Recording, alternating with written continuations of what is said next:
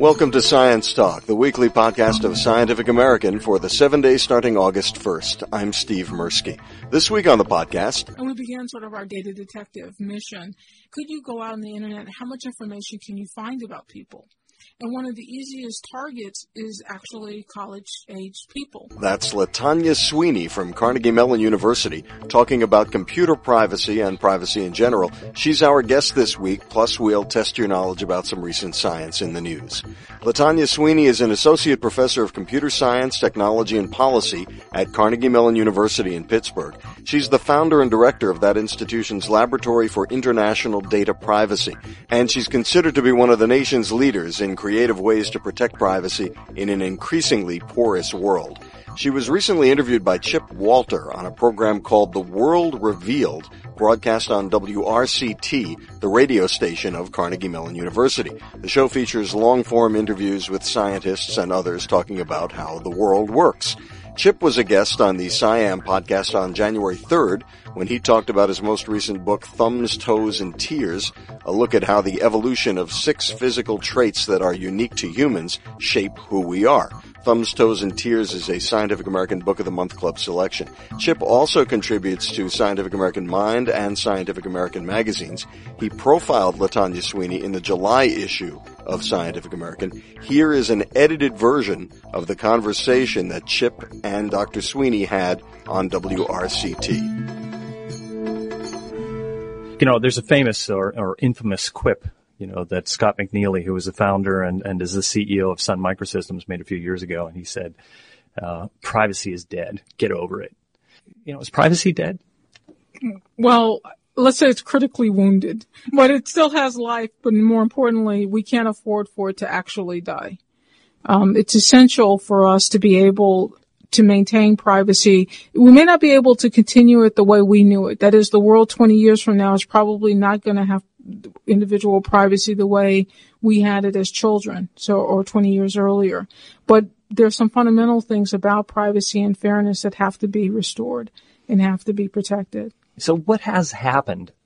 What's really changed that's made it much more difficult to hang on to our privacy? Well, there are 3 things I think that really came into play. One is technology. So in some sense, one of the best protections we had on privacy 15, 20 years ago wasn't actually the laws and practices, but it was the absence of technology as we know it today. Mm-hmm. Now data is so ubiquitous, and getting a copy of it and transferring it around the world is just a matter of seconds. Or one of the things you found, right, is that we kind of leak information and don't realize we leaked it. That's true. It kind of proliferates and travels. That's true. And that sort of gets to the second cornerstone of sort of why things have really changed. And it has to do with the fact that there are these data collections everywhere. And it's just cheaper to collect data. It doesn't really cost anything anymore. The cost of disk drive storage space is sort of approaching zero. Mm-hmm. And so it's very easy to capture the information and then just keep it. One of the way that's played out in our policies, though, has also been that whenever we've faced national problems, our answer has been to turn to data collections. So we've actually, on a federal and on a government level, actually sort of pushed the ball faster against privacy by reacting to public problems by saying, we don't know the answer, let's start a data collection.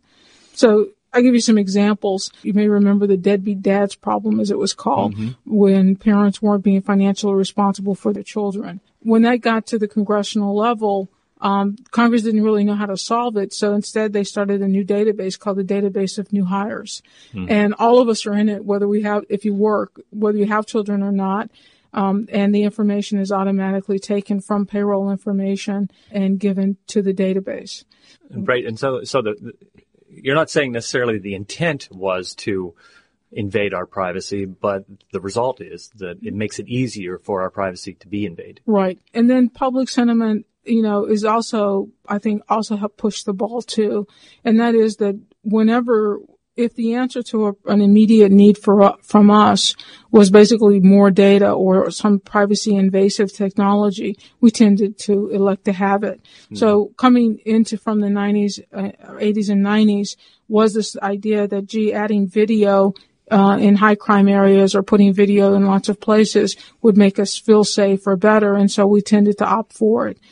Closed gate communities opted for more security around those communities, and to live in that environment. So by the time 9/11 came, and all of a sudden, sort of in some sense, the country goes into a crisis that says, oh my God, of course we want to be safe. The idea that we would give up our privacy in those moments, whether we perceived it as short term or even maybe to some extent long term, is the way that Americans had been making decisions. But now sort of the pendulum swings the other way, and we're left with the consequences of these privacy decisions, and how can we actually keep a democracy alive in the face of so much privacy invasion. It seems like what I'm hearing you say is that we've elected kind of naively to proliferate all this information about ourselves, or to gather information, not necessarily in a Big Brother sort of way, but nevertheless it's there. And therefore people who maybe we don't want to get this information or savvy enough to find it can. So you've had programs you've developed like that'll scrub this information out of databases at hospitals, for example, or you have de-identification software, and you have something called K-anonymity. And I don't know, you had one that got a lot of attention called Identity Angel. Maybe we could start with that one and then talk a little bit about some of the things you're doing at the lab. Sure. What we do in the lab is we try to look at technologies that sort of are directly aimed or privacy problems that society's having, and then try to look at the technology and the problem in sort of a new way and develop new technologies or technology add-ons that sort of like a detective agency. Yeah, like a data detective agency. Right. Yeah. Right. Your gumshoe. Right. And to introduce sort of solutions so society can enjoy the new technology, its benefits, and at the same time have privacy. So one of them that we became very interested in was Identity Angel. We had been looking at some statistics coming out of the Federal Trade Commission that showed an increase in credit card thefts, and they showed statistics that tended to show at that time people who were basically college age were among the highest victims. Mm-hmm. And being in a college university, we took quite a lot of note about that. Like why is that happening? How could that be? Right. And we began sort of our data detective mission and sort of said, well, could you go out on the internet and how much information can you find about people? And one of the easiest targets is actually college-aged people, because they're used to having a lot of information about them. They've exchanged a lot of information about themselves online. They have web pages or Facebook pages or what have you. Right. And so as a result, there's a lot of information about them. And so the question was, how easy would it be to impersonate them in credit card fraud? And so then when looking at what it takes to get a credit card in someone's name, it's scary. It doesn't take very many pieces of information. Mm-hmm. And so the question was, could we write a program that could go mine the web looking for information so that if it found the right combination of information on any individual that is enough to get a credit card in the person's name, it could then figure out how to alert the person and let them know that they're vulnerable and which information they might want to change or move or modify. And so what did you find you found that it was pretty easy to? Yeah, we were expecting to find few, but we found tens of thousands of ways, tens of thousands of instances of people's credit card information sufficient to get credit cards in their name. Right. So you kind of played the bad guy in a sense, you went out and gathered the information about these people relatively easily, tens of thousands of people. Mm-hmm. And you didn't steal their identities, but you could have. Right. If you wanted to. And it's funny that you said it that way because, so the way the program works is once it finds enough information about you that it could get a credit card in your name, it figures out whether or not it can email you, and then it sends you an email message. So the funniest are the first couple of hundred of people who actually got messages from us and people would turn around threatening to sue Carnegie Mellon saying, oh my God, you're stealing our identity. And people really did not understand at the time, what was going on. You were being the good guy. Yeah, that we were being the good guy. Say, hey, we're just trying to help you out here. Yeah. Are we just being a little naive and assuming that the world was the way it used to be? I mean, I've got 2 teenage daughters and they've got Facebook pages and, they go, oh no, Dad, you don't have to worry about it. But we really should. Yeah, you definitely should, because in some sense you have to kind of think about how much information was documented on every minute of your life. Now, for most people who are adults, you know, the times that you skipped school and the times you didn't eat your lunch in the lunchroom cafeteria, and the time you stuck your finger in your nose inappropriately when you thought no one was looking, all of those incidents and many more serious ones did not get recorded. And suppose you, even as a young adult, had found yourself in financial trouble and then ended up declaring bankruptcy, and then after your 10-year wait period, you sort of got new credit again, or credit opportunity again. Those were all things that, for older adults, that's the life that we knew. But for today, you have to think in terms of, oh my God, in some sense, there's a document of almost every minute of a child's life from the time they're born till the time they die. And there's no forgetting, and there's no forgiving. And so you could find out, even though your credit record may be cleared after 10 years after bankruptcy, it would still be possible somewhere it's recorded. That's right. And available. Right. That. And somebody looking to give you big credit may not isn't necessarily always obliged to forget that 10-year period. They can go back now in a way that they couldn't before. Right. Whereas in the old days, it would have just been sitting in some vault on a piece of paper that would have been much more difficult to get your hands on. Yeah.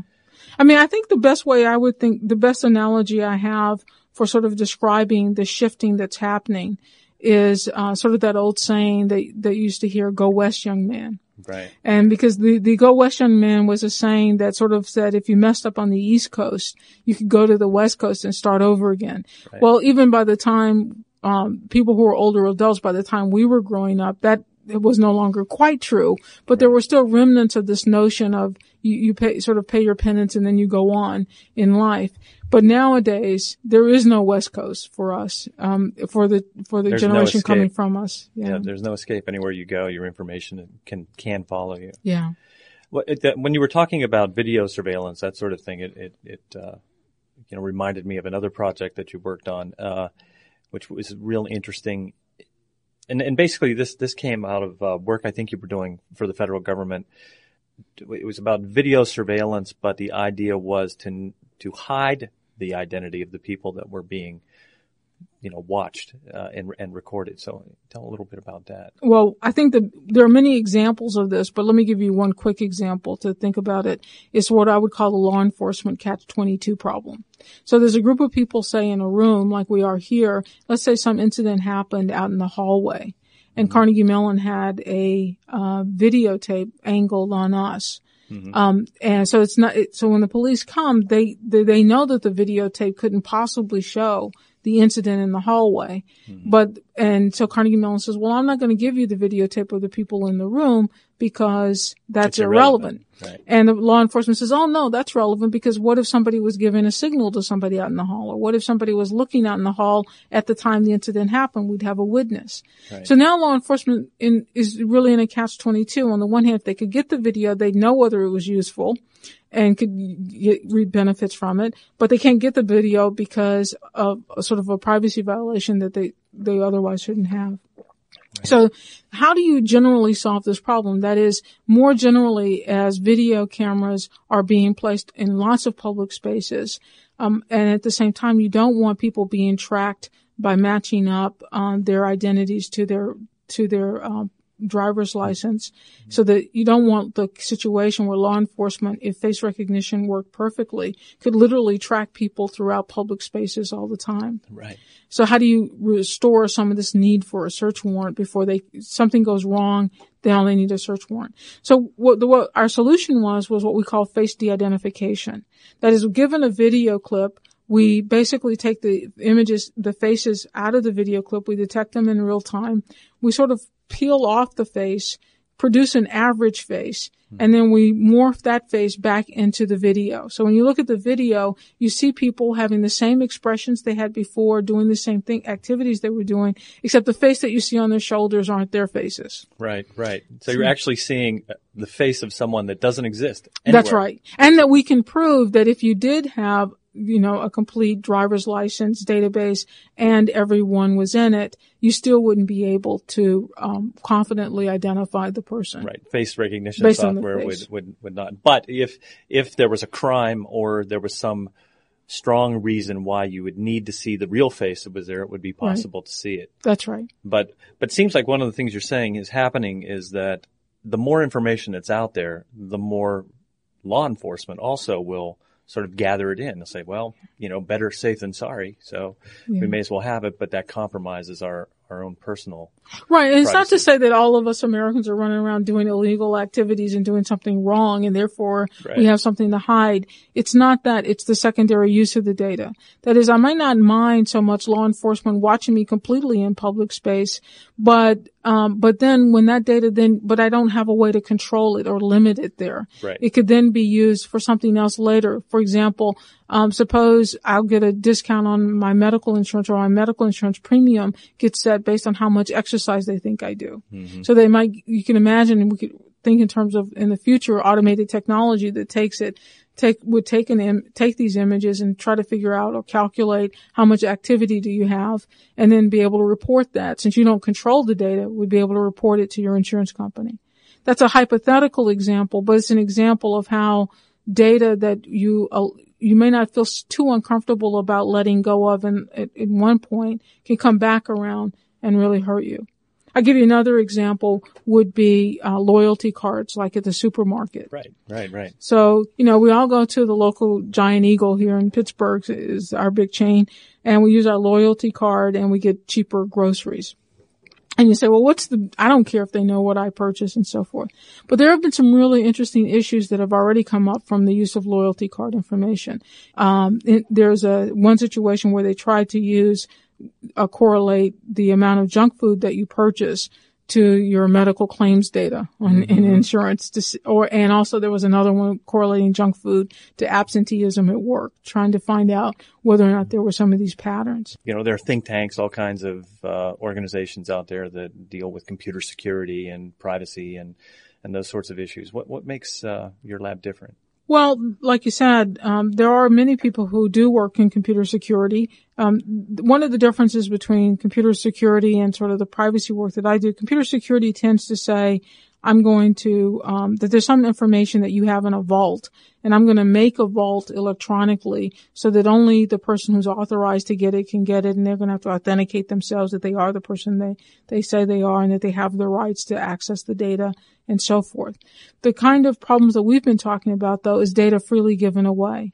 It's not in a vault. I don't have control over it, but in some sense I have to give it in order to exist in society or in order to get the discount at the store. Mm-hmm. And so the real question then is, how do you solve the problem in that space? Ron Rivest of RSA fame, the R of the RSA fame, had a great saying to me once. He said, the problem with trying to solve these problems with laws is that laws move as a function of years and technology moves as a function of months. Right. And that's really true. And so I think the long-term view of our work has got to be that computer scientists and engineers who are developing new technologies have to learn to do this in the technologies they build. I mean, that's really our long-term promise, because it's so much cheaper and easier for society if the new technology rolls out with the privacy controls in them, and then society can decide which ones to turn off or on. But historically, we've built technology only from the use standpoint, some new interesting use, some new ability, and we rush to push it out the door. Scott McNealy, I would argue, is sort of in that camp in the sense that Sun at that time primarily made database systems. Right. The idea that people were concerned about, from a privacy standpoint, the amount of information going into databases, and he wanted access to databases somewhat ubiquitously available, it's like taking a technology and running really fast and saying, well, forget privacy. It's dead. Get out of the way. Right, There's a train coming. We've got a job to do here. But I think, since then, many people have recognized that, well, you know what? We can do these same things, but we can put some privacy controls on them as well. Perhaps you can tell us where people can learn more about your work and more about the lab. I'll give you a quick URL. Okay. It's privacy.cs.cmu.edu. Okay. All right. And so anyone wants to know more about what LaTonya's up to, check that out. And once again, we've been talking with LaTonya Sweeney. She's founder and director of the Data Privacy Lab at Carnegie Mellon University, and she's considered one of the nation's leading experts in creative ways to protect privacy. The profile of LaTanya Sweeney by Chip Walter is available free on our website. Just go to www.siam.com, hit the link for magazine, and go to the Insights section of the July issue. The article is entitled, A Little Privacy, Please. We'll be right back. Wandering around? Visit Scientific American Mobile Edition on your web-enabled mobile device. Go to wap.siam.com for the latest science news and analysis plus daily trivia questions. That's wap.siam.com on your mobile's browser. Now it's time to play Totally Bogus. Here are 4 science stories. Only 3 are true. See if you know which story is totally bogus. Story 1, in a British university proof of concept project, researchers built a car out of old magazines and newspapers. Story 2, 2 MIT students have come up with a plan for harvesting the motion of people in crowds to generate electricity. Story 3, 4 people were killed last week when Iraqis celebrated their country's first Asian Cup soccer championship by shooting guns in the air. And story 4, a replica of an articulated false toe found on a mummy in the Cairo Museum will be tested to see if it's functional, which would make it the oldest functional prosthetic yet known. Time's up. Story 4 is true. British researchers will test a replica of the mummy's toe on volunteers missing their right big toe to see if the device aids in walking. If it does, it would lend credence to the idea that the toe is the oldest known functional prosthetic. For more, check out the July 30th episode of the Daily Siam podcast, 60 Second Science. Story 3 is true. 4 Iraqis were killed, at least 17 were wounded by celebratory gunfire after the soccer victory. Until guns and rifles are developed from which bullets can achieve escape velocity and reach orbit and not be brought back to the Earth's surface by gravity, sports fans around the world, you have got to stop shooting off guns and rifles when your team wins something. And story 2 is true. MIT students have developed a plan for what they call crowd farming to generate electricity from human motion. In a train station, for example, a responsive system made of blocks under the floor would be slightly pushed down by the milling masses. As the blocks slipped past each other, they'd act like a dynamo, which converts energy of motion into electric current. The idea won the Japanese Wholesome Foundation's Sustainable Construction Competition. The students were inspired, they say, by Thomas Edison, who had a turnstile in his house that visitors had to pass through, and when they did, they helped pump water into his holding tank.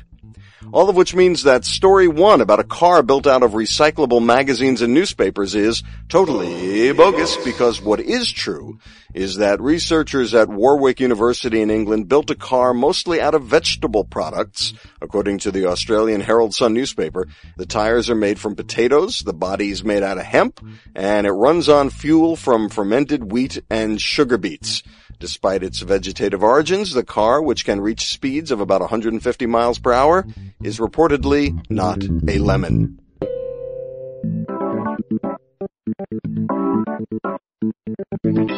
Well, that's it for this edition of the Weekly Scientific American Podcast. You can write to us at podcast@siam.com. Check out news articles at our website, www.siam.com. And the Daily Siam Podcast, 60 Second Science, is at the website and at iTunes. For Science Talk, the weekly podcast of Scientific American, I'm Steve Mirsky. Thanks for clicking on us.